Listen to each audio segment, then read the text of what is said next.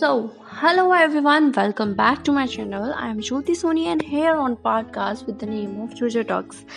Today's topic is manism, the term which is used to describe the man's right. And today's topic title is manism.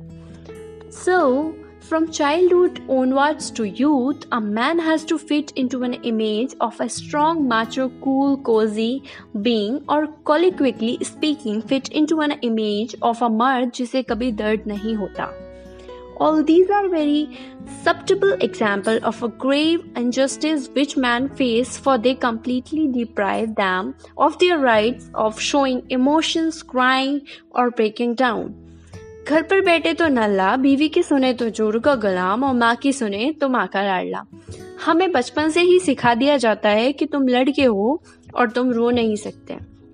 The fact that the choice of staying at home after marriage is only available to a woman further points to the opinion which prioritizes the role of a man as the ultimate caretaker and a protector. Now, speaking in the context of a sexual assaults, men are bullied, assaulted, and are raped too.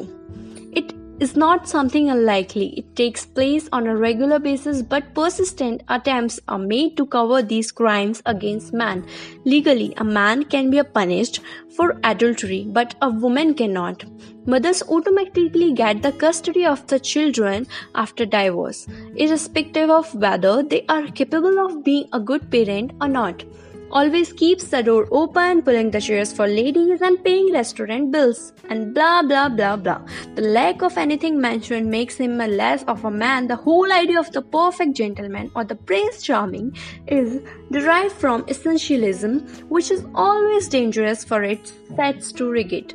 What rights compartment of behavior for both man and woman, and ultimately curbing their freedoms. Feminism never meant harboring hatred against men. It never means bringing a drastic change which puts women at the top of the power of position who then subjugated men. All it means and aim for is equality.